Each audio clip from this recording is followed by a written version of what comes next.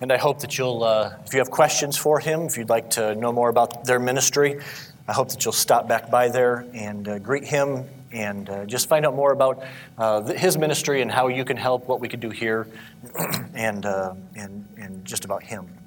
And if nothing else, just pick up a prayer card so that you can continue to pray for them as they travel around the country. This morning, we're going to look at John chapter number 5. John chapter number 5.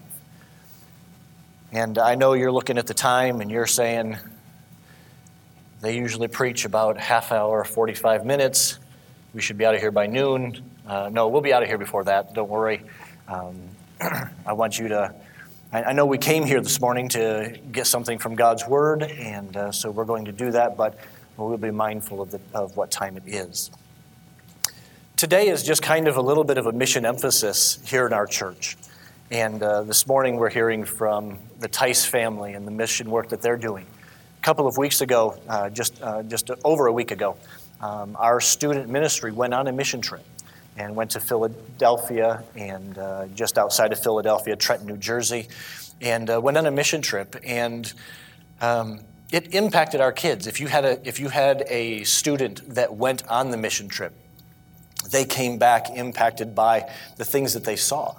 It was very interesting. When we got to the church, we drove for 10 hours on the bus. If you've never ridden for 10 hours on a bus, you are missing it. You need to make sure that gets on your list of things to do before you die, as a 10-hour bus ride. And so we got there after 10 hours on a bus, and the pastor sat down with us for the church we were going to be ministering with, and he said, I want to just talk with your kids. I want to give them some information. And he had all of these facts and figures and numbers that he was going to give them. And after a couple of minutes, he completely scrapped what he was doing because our kids were just completely spaced out. But one of the things that he told me afterwards was this. He said, the area that we're going to go into, one of our group of 54 people that went on this mission trip, we broke up into, 45 people. We went into 5 different groups. 5 different places, 3 in Philadelphia, 2 in Trenton, New Jersey. And he said, in one of the areas that you're going to go into is a 6-block radius. He said, I'm going to give you some numbers. He said, I was going to give these to your kids, but your kids were like completely gone by the time I was going to give them to them, so I just skipped it. But I thought you'd find it interesting.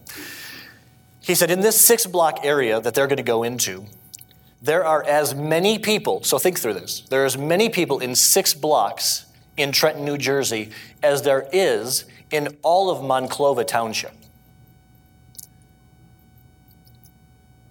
It takes you 10 minutes to drive across Monclova Township in country roads. In a 6-block radius, there are as many people as in all of Monclova Township. And I thought, wow. You know, it's amazing when we get out of our comfort zone and out of the place where we live and we see the need in other places, what God does in our hearts. And so this morning, I just wanted to share with you some thoughts from the John chapter 5, from this account, that hopefully we'll be able to apply to us as a church. And not just, my fear is that as the student minister, my fear is that we send our kids, if I were to say this morning, how many of you think we should send our kids on mission trips? I think we all would raise our hand. Why should we send them on a mission trip? So they go see something different, come back and act exactly the same as they always have? Or do we send them on a mission trip so that they see something different, so they come back changed, so they do something different here? But let me give you a secret. They need us as a church to do something different as well.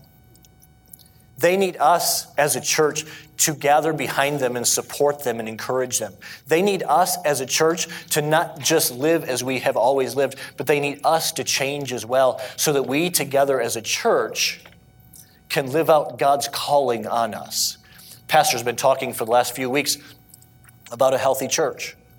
And a healthy church is a mission-minded church, a church that reaches out. And so in John chapter number 5, we're going to look here at a couple of verses. We're going to read verses 1 through 9 first, and then we're going to get into the passage. John chapter 5, starting in verse number 1, it says, "After this, there was a feast of the Jews, and the Jews went up to Jerusalem. Now there was at Jerusalem by the sheep market a pool, which is called in the Hebrew tongue Bethesda, having 5 porches. And in these lay a great multitude of impotent folk, of blind, halt, withered, waiting for the moving of the water. For an angel went down at a certain season into the pool and troubled the water. Whosoever then first, after the troubling of the water, stepped in was made whole of whatsoever disease he had. And a certain man was there, which had an infirmity 38 years. And when Jesus saw him lie and knew that he had been now a long time in that case, he saith unto him, Wilt thou be made whole? The impotent man answered him, Sir, I have no man, when the water is troubled, to put me into the pool. But while I am coming, another steppeth down before me. And Jesus said unto him, Rise, take up thy bed, and walk. And immediately the man was made whole, and took up his bed and walked. And on the same day was the Sabbath. So we're going to look at this passage this morning and take some of the parallels from our mission trip and insert them into this passage to hopefully encourage us as a church to step out and do something for God here in this area. But let's begin with a word of prayer. Father, we thank you for our time together. Lord, we thank you for the challenge from Sean and his ministry to the fatherless. And Lord, that is impacting our communities everywhere. And Father, we pray that you'll bring blessing upon him and his ministry. Lord, use him in a great way to encourage grandparents and parents and churches and communities to step in and help in these situations. But Father, this morning, as we are focusing on your word, Lord, I ask that you'll help us to see truths here that we can take today and we can apply to our hearts and our lives. And so, Father, we ask that you'll bless our time. In Jesus' name we pray. Amen. I want you to go back to the first part of this chapter. And we're going to start in verse number 1. After this, there was a feast. And we don't know what feast this was. This is not a designated, they don't tell us what feast this was that Jesus came to Jerusalem for. But as you look at the commentaries and you study this out, there's basically 3 feasts that all of these massive people would have come to Jerusalem for. But they assembled in Jerusalem. Here is Jesus walking into Jerusalem. And if you've ever been to or seen Jerusalem, and you've seen how all these streets kind of narrow down and the people come into these cities through these gates into Jerusalem, it was an amazing sight. And so all these people were called to come, and the men were required to be there. They all amassed in Jerusalem, and this was the hubbub of everything that was going on. And Jesus came to Jerusalem. Now think about this for a second. Jesus, if Jesus were going to come to the United States, where would he go? If Jesus were going to come to Toledo, where would he go? We would ask, why would he come to Toledo? But if he were to come to Toledo, where would we go? We'd tell him to go to a certain restaurant or stop by this place or see this thing. And we would take him to the highlights. But where does Jesus go when he gets to Jerusalem? Jesus does not go to the temple. Jesus doesn't go to the famous fish market. Jesus goes to where the sick people are laying. How many of us enjoy going to where the sick people are? I don't. I don't enjoy, that's not what I seek out, is when I think of, hey, let's go and let's have this, we're getting together for a party type of thing, let's go to where the sick people are. But that's what Jesus did. And I think as a church, if we're going to be healthy, if we're going to function as Jesus did, we have to seek out the sick people. We have to seek out those who need Jesus' help. And it is interesting that as we went to Philadelphia, how the things, just the culture, just the life, just the way that the buildings were made, everything changed. And you could see it on our students' faces and the adults that went with us. As we began to go into this environment, and if you've ever been out to New Jersey, you've ever been to Philadelphia, you know that it's just row after row after row after row of homes. And you look out as you drive along the highway, and it's just this mass of homes, and you think, man, how does anybody live in this cement jungle? And every once in a while, sticking up from this cement jungle is this peak of a church, and you can see the cross, the steeple on top of the church, and And you just look at all of this mass of people and wonder, how could anybody live here? But we went into this mass of a jungle, and it wasn't the wealthy people that we came across. It wasn't the people that were whole. It was amazing that as we walked into these city parks and we began to minister to people, that it was the poor and the downtrodden and the ones that didn't have as much as others had. They would gather in these city parks, and there were ministries there that were feeding the kids all day long. We'd walk into a city park about 10 o'clock, and there was a table that was just to the side of where we were meeting, and there were 4 people that were sitting on this table. And walked over, and they all had the same shirts on. So usually when you see people with the same shirt on, you're like, hey, they must be doing something there. So we walked over to them, and there were 2 ladies and 2 men that were sitting there, and I walked over to the table, and I said, hey, how are you all doing? And a lady looked up at me, and she goes, you smell good. I said, well, thank you. Are you all here for a ministry? Or are you here, what are you doing? She said, the school's out. And so we're here for breakfast time, and we feed the kids breakfast. And then we're here at lunchtime, and we feed the kids lunch. And we're here at dinner time, and we feed the kids dinner. I said, that is amazing. I said, that you guys would come and spend all day long. And she said, I'm a bus driver during the year, but during the summers, I don't drive bus. I come to the city parks, and we feed these kids. I said, you guys, that is fantastic that you guys are reaching out to these kids. And this lady, she looked across to the lady sitting on the other side of her. She goes, he smells like a snack. I'm like, ooh, that's a little more information than I wanted to hear. But she was out there, and she was there feeding, helping these kids in a physical way. But as I looked at these kids, I thought the kids don't just need food. If all we're doing is giving these kids food, we are completely missing it. Because these kids will walk away full from breakfast, and they'll be coming back at lunchtime looking for something else to eat. But if we can give them, as Jesus said to the woman at the well, I will give you water, and you'll never thirst again. We can give them something, and they'll never be spiritually hungry again. And that was the goal of our kids.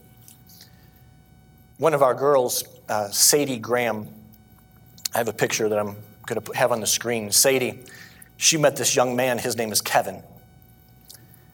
Kevin and his 6-year-old brother came out to the park every day. Kevin and his 6-year-old brother, it was one day, Wednesday. The days just kind of meshed together.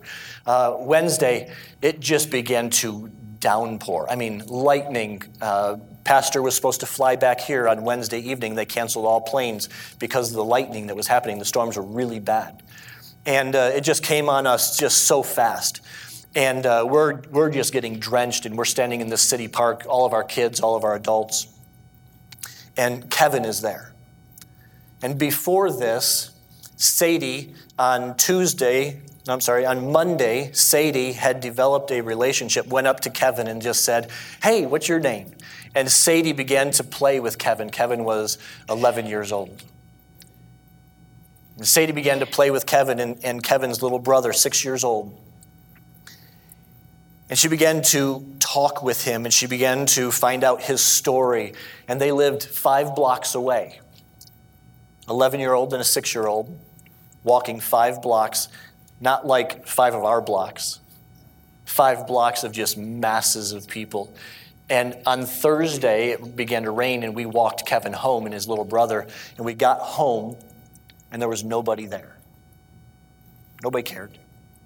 6-year-old boy playing in a park 5 blocks away, nobody cares. But Sadie cared. And Sadie asked a question that Jesus asked in this passage. If you look at verse number 6, it says that when Jesus saw him lie and knew that he had been now a long time in that case, he said unto him, wilt thou be made whole? Now, Sadie didn't ask it in this way, but Jesus asked this man an interesting question. 38 years this man had been in this condition where he was lame. And Jesus asked him, do you want to get better? If that were you or me, of course we'd want to get better, right? I mean, if we can't walk, wouldn't we want to be healed? But Jesus didn't say, let me heal you. He asked him the question, do you want to be made whole? Sadie asked this young man, Kevin, do you want to be made whole? Do you want to receive Jesus as your Savior? Sadie brought Kevin to me, and after about 15 minutes of talking with Kevin and explaining the gospel to him, Kevin bowed and prayed and asked Jesus to come into his heart. This man that Jesus went to had a thing that he had to consider now. For 38 years, he had been in this condition and had gotten pretty good at his spiel. On Thursday, we went to New York City. And we warned the students that when we go to New York City, that you're going to see some things that are going to be way different than what you've ever seen in Monclova. Way different than what you're going to see in Swanton. Way different than what you're going to see in Toledo. So if you think that it's just going to be, oh, this is nothing big, it's going to be a big deal. We got on the subway, our first subway ride, and a man came from one end of the train, came walking through, and as soon as he walked onto the train, I knew that this guy was going to give us a spiel. Now, his spiel was not anything, he didn't have a boom box and wasn't going to dance on the train for us. He wasn't just walking around asking for money. He opened the train door, the subway door, and those cars, if you've ever been on a subway in New York City, I don't know if it's different than other big cities, but these cars, there's nothing that connects them. So it's not like you walk from one car to another and they're connected. You step out of one car and it's open to the rail system. I mean, you could jump off the train. And this guy came through, he opened the door, he got up in between the two cars, and he said, I'm going to kill myself. And he went on with this spiel, and the pastor that was with us, he stood up. He told Pastor Taylor to stand up, and so us three are standing blocking the view of their kids. They couldn't see what was going on. But this guy, he is lodged now between the two cars. He said, I'm going to kill myself if you guys don't give me money. My life is bad. I need money. You guys better give me some money. I'm a jump. And people started pulling out their wallets, handing him money. He goes, that's not enough. He got back up, and he said, I'm going to jump. And so people gave him more money. As soon as he did, he closed our door, opened the door to the next car, and began to yell at them. If you guys don't give me money, I'm going to jump. Those people, you could see them. They're like, hey, get out of here. They're real New Yorkers. The guy, he got down, walked to the other end of the car, opened that door, got up in between them, and gave his spiel again. And that's when I realized this guy had no intention of jumping. I didn't know this. I'm like, our kids, we've been in New York City for 3 minutes. Our kid's going to see a suicide. Great. But he had a spiel. Think if you've been lame for 38 years. I remember going to Romania many years ago, and in Romania, there's a group of people called the Gypsies. And the Gypsy people, they are not wanted by any group of people, and so they literally walk around and they beg for money. And a parent, in order to get more money for his family, this dad had taken his son's legs and had broken his son's knee so his leg bent up. And the boy literally walked like a dog around, and he would come up to your table. If you're eating on the outside of the restaurant, he'd come up to your table and he would beg, and you'd just see him and you felt pity for him, and you'd give him money. You'd give him food, and he'd take it and he'd give it to his dad. He had a spiel. This man for 38 years, don't you think that he had a spiel? He'd been living for 38 years with this disease, whatever it was. And Jesus said, do you want to be made whole? The man then went to his escape plan. I don't have anybody to put me in the water. I'm thinking, as I'm reading this passage, Jesus didn't ask you if you needed somebody to put you in the water. He said, do you want to get better? And church, I think that this passage applies to us this morning. Do we as a church ask people, do you want to be made whole? As a church, do you find yourself stepping out like Sadie did to this 11-year-old boy and saying, hey, do you want to be made whole? Because what happens is that if we're going to go to people, Jesus went to the place where sick people were that needed him, and he asked somebody a question, do you want to be made whole? It's going to cause us to have to get out of our comfort zone. This next picture you see is a picture of Matthew Bingham, one of our boys. Matthew lives in Bowling Green. And I told the kids before we left on our trip, I said, what's going to happen is you're going to find your one. God has a kid for you. I don't know who that kid is. I don't know what they look like. I don't know how big or small they are, but I know that God has a kid for you. I don't know when you're going to find him. I don't know if you're going to find him on Sunday night or if you're going to find him on Wednesday night, but you're going to find your kid. Matthew Bingham found his kid. This was Wednesday night, with tears flowing down Matthew's face. He's saying goodbye to a kid that just wanted somebody to make a difference in his life. Just wanted somebody to love him. Just wanted somebody that was willing to say, do you want to be made whole? Do you want to see God do something in your life? If you look at verse number 8, Jesus said unto him, rise, take up thy bed, and walk. Jesus told him to do something that he thought was impossible. This morning, my challenge is, do we want to get out of our comfort zone in order to make an impact in somebody's life? Sometimes I find that we fail to do the second command that Jesus told him. He said, rise, get up, do something impossible.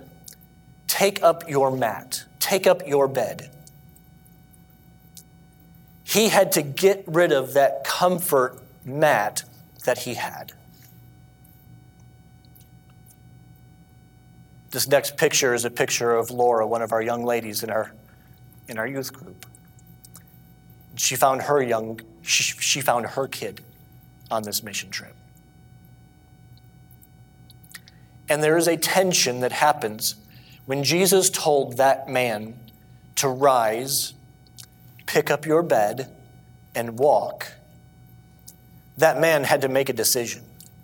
Am I going to leave the comfort of what I know for the uncomfortable of what I don't know in order to fulfill the command that Jesus has called me to fulfill? In church today, I think that that's where we are. We have found ourselves very comfortable. It's easy to come to church here this morning. There's air conditioning. We have coffee that you can bring in here. The seats are padded. We have screens that you can look at. You don't even have to open your Bible. You can just see the scripture on the screen. We have made it really easy for you to come to church. For this little girl, she wants to know, does anybody care? And night after night, Laura invested her life into this little girl, and in 4 days, this little girl found somebody who was willing to impact her life.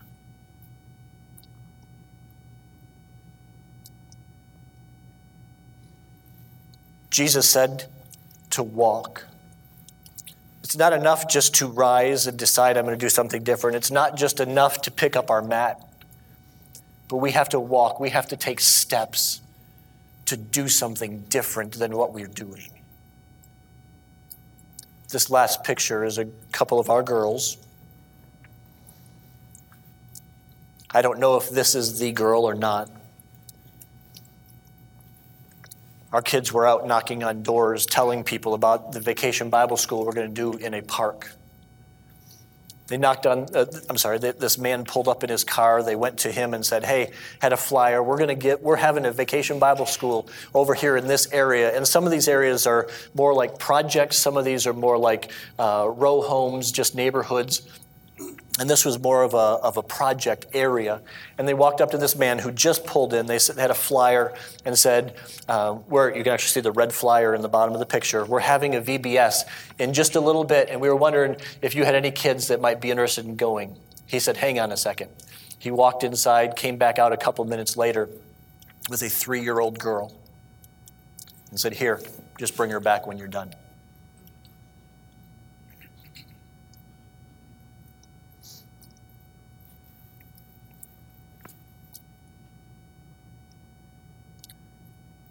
Our kids had to get out of their comfort zone. They had to walk into the uncomfortableness that God has called them to. In church, our kids came back different. Our kids came back wanting to do something to impact our community, but they can't do it on their own. They need some moms and dads. They need some adults. They need some grandmas and grandpas that are willing to get uncomfortable with them. Beth Patterson, she went with us. Beth lives in over near Swanton and has never been out of Swanton. And I told Beth, I said, it's going to be different. She was scared. She's going to give a testimony tonight, and I'm not trying to take anything that our kids are going to say tonight away from them. So if you want to hear more of what our kids experience, come back tonight. Come hear what our kids have to say about this experience that they went through. And Beth was scared to death to go out into these areas. But at the end of the week, on the bus ride home after our last VBS, tears just streaming down Beth's face. Because she saw that if she gets out of her comfort zone, if she picks up that comfort mat that she's held onto for so long, and she says, I'm willing to walk where God has called me to walk, I can make a difference. In church, that's where we are this morning. I'm asking you, will you get rid of your comfort mat to make a difference in somebody's